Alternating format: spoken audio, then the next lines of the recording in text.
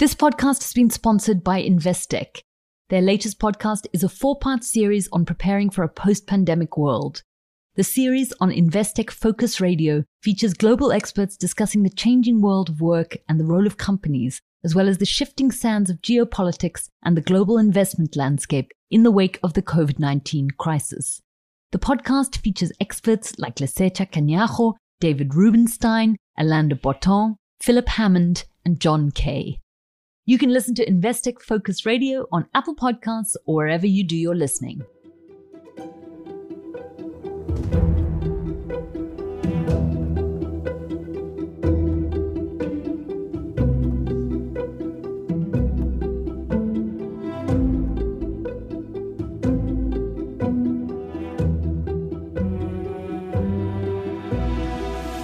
Rodney Wilkinson says his story has often been treated as frivolous, a kind of white boy caper, or an unlikely prank almost, by a hippie who succeeded in pulling off one of apartheid's most daring acts of sabotage against the odds.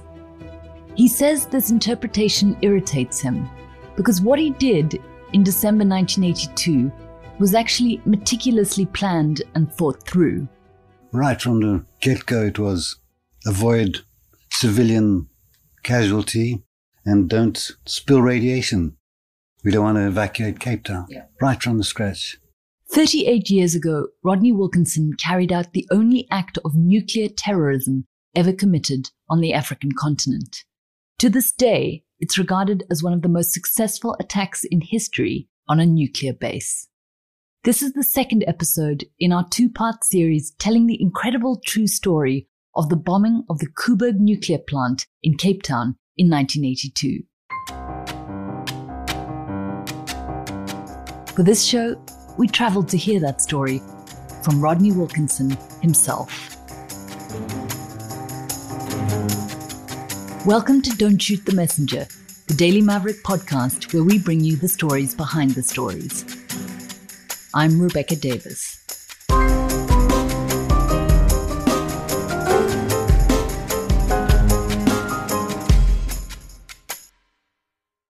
Hi, Rodney. Rebecca. That's me. I'm trying to do an awkward parking. Is it okay just to be on the road here? There's plenty of room. Okay, perfect. Thank you. Oops. Am I going into the side? No, you're fine. Can I just leave it like that? Yeah, it's fine. Perfect. Thank you. Very little traffic. Excellent stuff. Alrighty.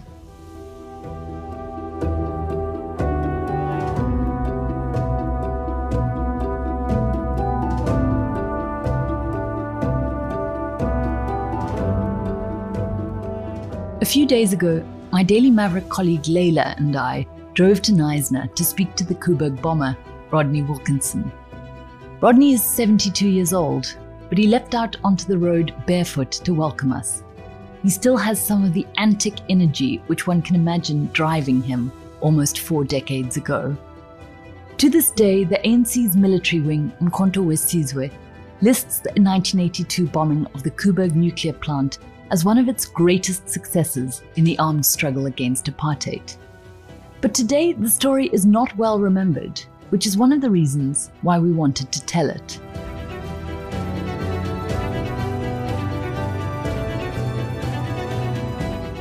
Rodney brought me and Layla up to a wood-panelled room where he had prepared a stack of photographs and a notebook with pages filled with his handwriting. It was clear from the outset that he wanted us to get things right. Over the 38 years since the bombing, he has told his story to only a handful of journalists and often been disappointed with the results. This is quite clearly a story that means a great deal to him, one of a few defining narratives of a life which began 72 years ago in northern Johannesburg. Rodney grew up in what he describes as a fairly ordinary white English-speaking home. His mother was a bookkeeper, his father an office worker, but his father had been an artillery major in the Second World War, which proved to be an irresistible influence for young Rodney. I was born in 49 like a boom baby. So we'd grown up in an atmosphere of a victorious war against fascism. So I was intrigued and romanticized violence or war against fascists. And also, walking home from school at primary school level, we witnessed violence from police against past law offenders. We'd see them being arrested in the streets of Parkhurst and being thrown into police vans and trying to run away and being brutalized. After leaving school, he was conscripted into the army before enrolling at Wits for a degree in building science. At the same time, though, he was reaching the heights of his chosen sport, fencing, in which he achieved national colours. Being a Springbok afforded him the chance to travel internationally, which he loved, and he ended up dropping out of Wits to travel. Stints as a draftsman and a fencing coach followed, but in 1976, he got a call from the army again. I got this call from Sergeant Kemp, who said, pitch up next week Thursday at the Park Station or go to jail. Because I'd been AWOL from the army ever since I'd been to Europe. I'd just ignored all their correspondence. So I went home to my daddy and I said, Daddy, what must I do? I've got 4 choices. I can go to the army, I can go to jail, I can run away, or I can just go into hiding. I mean, skip the country or go into hiding. He said, go to the army, young man. And because there was so little time to prepare anything, I went to the army with the same spirit that I went to Koeberg with. And I ended up 3 months later with a broken skull and in hospital for another 5 months. The story of how he ended up leaving the army after 3 months with a broken skull is what seems like quite a typical Rodney anecdote. The short version is that he smashed a stolen truck escaping from Angola with other deserters. Here's the slightly longer version. We were waiting to be transported home to Cape Town to our wives, and we'd handed in our weapons. And all the vehicles that we'd been using in Angola were unmarked because they were occupation vehicles. So you couldn't identify one from the other, so they were free game for stealing. So 12 of us loaded one of these Unimogs with crates of beer and set off south with our pay to fly to Cape Town, to go drive to Windhoek and then fly to Cape Town. I decided that I would drive the truck. I'd drop them all at the Windhoek airport and drive the truck until it ran out of petrol, then I'd hitchhike. The trouble was, I fell asleep at about 2 o'clock in the morning, midnight or something, and crashed the truck over a culvert. And it landed on my head and broke my skull. Astonishingly, Rodney escaped punishment. The vehicle he had stolen was in use in an illegal occupation, and he says the government didn't want to admit to that. He was simply given an army discharge. So Rodney moved to Cape Town and tried to get on with his life. I was a fencing coach, and the fencing coaching recreational training doesn't do well, especially then. So one of my pupils, a British communist, Dennis Penaluna, he had a contact at Koeberg, an engineer, and I was a trained draftsman. And he suggested that I contact him for a job, which was very nice because at the time I had a young child and staying on a commune near Paarl. So I applied for the job and got it. The job was in the concrete construction of Koeberg. Helping build a nuclear power station for the apartheid government wasn't exactly up Rodney's alley. But he decided that because of what he terms the political and ecological nastiness of the place, he would take the job with the aim from the beginning of finding a way to sabotage the Koeberg project. When we're back, the plan very slowly begins to take shape.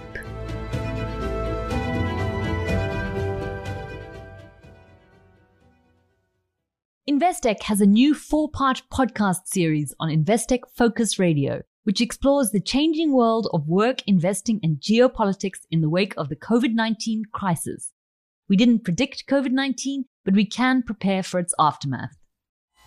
Humankind didn't predict COVID-19, but we can prepare for its aftermath. We can get to a point where the odds are on our side. Understanding cycles is the most important element in that. COVID is going to fuel the rate of outsourcing, of getting labour inputs from anywhere around the globe. Insights from global experts on preparing for a post-pandemic world. Subscribe to Investec Focus Radio South Africa, wherever you get your podcasts.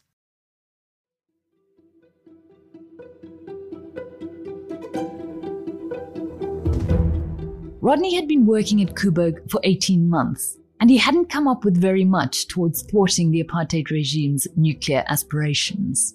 The best I could think of doing was to steal a set of plans and hand it over to somebody who would do something. By this stage, Rodney's first marriage had collapsed, and he had a girlfriend called Heather Gray, who's really as central to the story as Rodney is.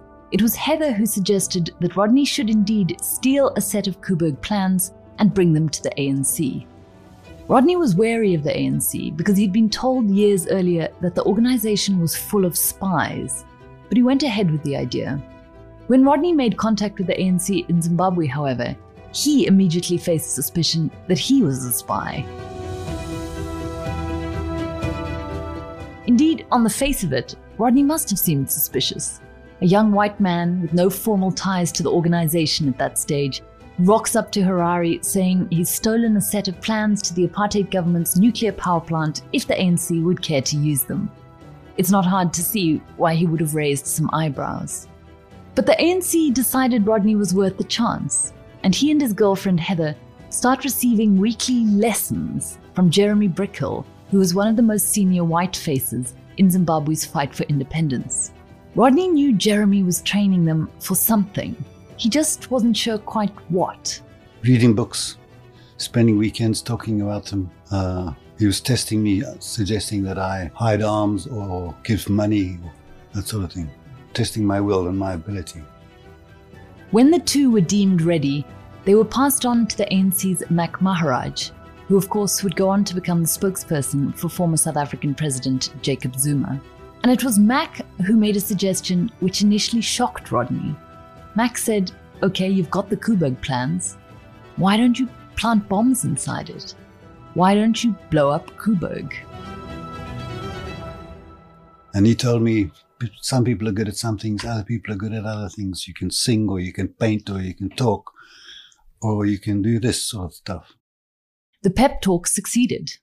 Rodney and Heather returned to Cape Town, and Rodney contacted the agents who had placed him in a job at Koeberg 3 years earlier, before he'd left with his stolen plans. And what do you know? They have another job for him. It isn't a job with Koeberg per se. It's a job with a company Koeberg has subcontracted to, and it involves doing drawings of the piping. The designers draw the piping to fit in a certain way, but when they come to actually put it in, it doesn't quite fit like that. So they do it in a different way. So my job was to map how it was actually done and change it on the drawings, so that if people had to go in there and find valves in the nuclear island, they could find the valves, which weren't in the place that they were on the original drawings. So that was what our company was doing. It was a subcontractor formed to do that. Even before he started work, Rodney was mentally planning. He would need a vehicle in which to smuggle in the bombs, for instance, and he expected not to be granted a car access disc. But he thought he might be allowed in on a motorbike. I'd been looking for a big Honda Golden Wing or something which had a saddle big enough for a bomb. As it turned out, however, Rodney was unexpectedly given a car access disc. This was to prove critical in the execution of the plan, and was one of a number of terrible mistakes on the part of Koeberg authorities. The idea behind blowing up Koeberg was in keeping with the strategy followed by the ANC's armed wing, Mkhonto weSizwe, during the 1970s and 80s. It was part of the principles of guerrilla warfare, where small groups acting in concert would carry out targeted attacks on sites of both political and logistical significance to the enemy government. As we heard in our previous episode, the intelligence gathered by Oxford doctoral candidate Renfrew Christie was used by MK operatives to blow up power stations all over South Africa. And it was Christie who included in a confession read aloud in court in 1979 a kind of how-to guide to bombing Koeberg, information which was passed through the ANC to Rodney Wilkinson. Rodney says they knew they wanted the damage to Koeberg to be substantial. They wanted damage which would be expensive to fix. They also knew they did not want civilians to be harmed, which is why the explosions had to take place before the work on Koeberg was completed. It was obvious from early on that there was no ways we could permanently damage it. It was just too big, and anything we did they could counter. So it had to be a political and a damage statement. And it had to be done safely before the startup and when we knew where the fuel was. A lot of thought also went into which weapons to use. There was an obvious frontrunner candidate here, limpet mines.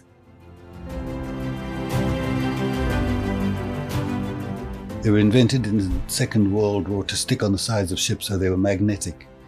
And with a directed charge, a focused charge, which would puncture ships. And it became a symbol of the MK's operations. And so I had to be trained how to use them and how to fit the timing, the detonators, because there were sets of aluminium chips to set in a spring-loaded firing pin. And if you put in a big chip, it would cut slowly through like a wire through cheese, a wire through aluminium. So if you put a big one in, it would last 24 hours. If you put a small one in, it would be like 20 minutes. So I had to know all about that, how to unscrew it and put it together and not kill myself. They had chosen the locations for the limpet bombs, the nuclear reactor heads, a section of the containment building, and a cluster of electric cables under the main control room. They had chosen the day for the detonation, December 16th, the day of the Covenant. Rodney had already informed his boss he would be leaving at this time, so as not to arouse suspicion if he suddenly disappeared straight after the bombing. Ahead of the chosen day, Rodney and Heather collected 4 limpet mines from hidden locations in the Karoo. Rodney concealed the mines in a secret compartment in his Renault, drove onto the site, and from there carried the mines into the power plant concealed in his overalls. After he'd set the bombs, he left the plant as usual.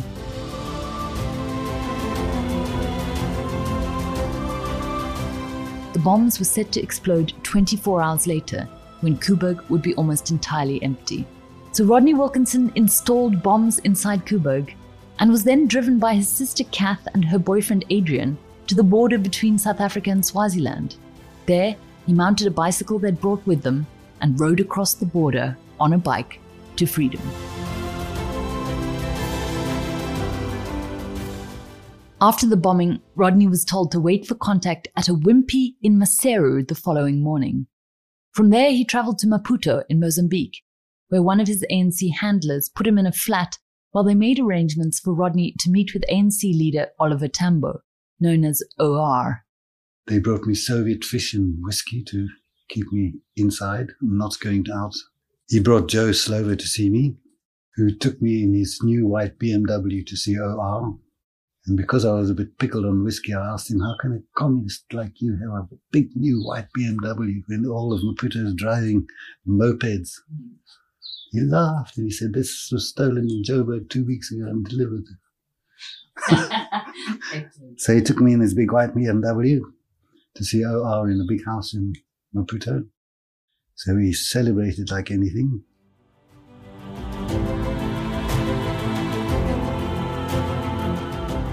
The bombing of Koeberg caused panic among security forces, made international headlines, and was a source of profound embarrassment to the apartheid regime.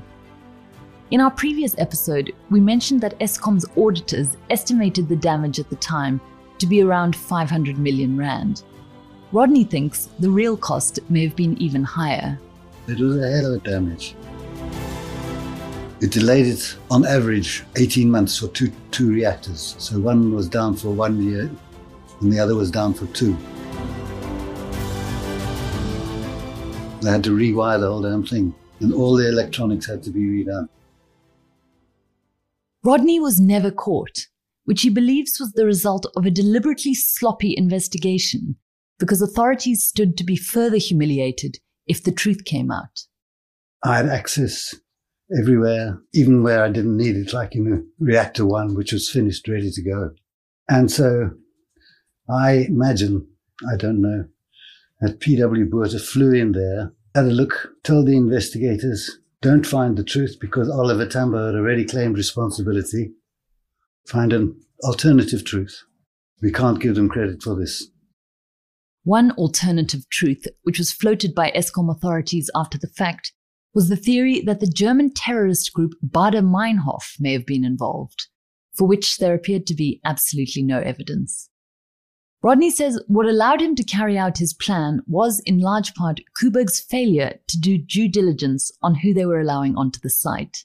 He had even carried out anti-nuclear protest activities in between his first and second stints at Koeberg, which were never picked up on.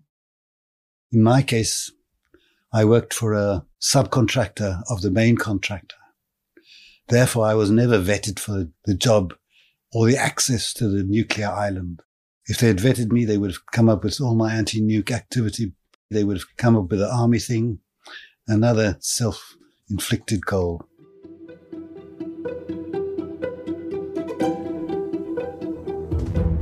The fact that Rodney and Heather Wilkinson were the Koeberg bombers only became public knowledge in 1995, when Rodney became aware that a newspaper had caught wind of his identity and offered the Mail and Guardian the exclusive story.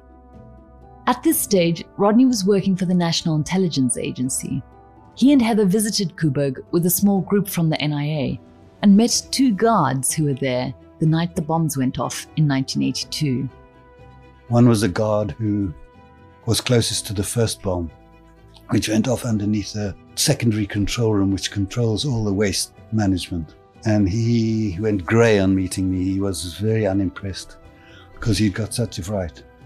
He described it as poof, because he was sitting at the door and the bomb was around a corner down a passage underneath a tree trunk of cables that went up into the bottom of the secondary control room.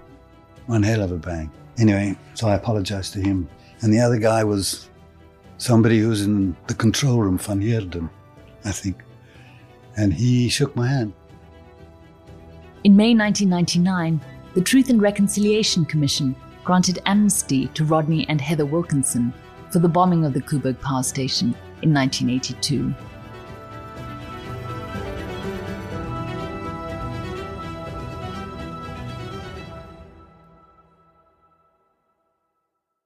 Several times while we were talking, Rodney expressed what seemed to be annoyance that his identity as the Koeberg bomber had eventually been leaked.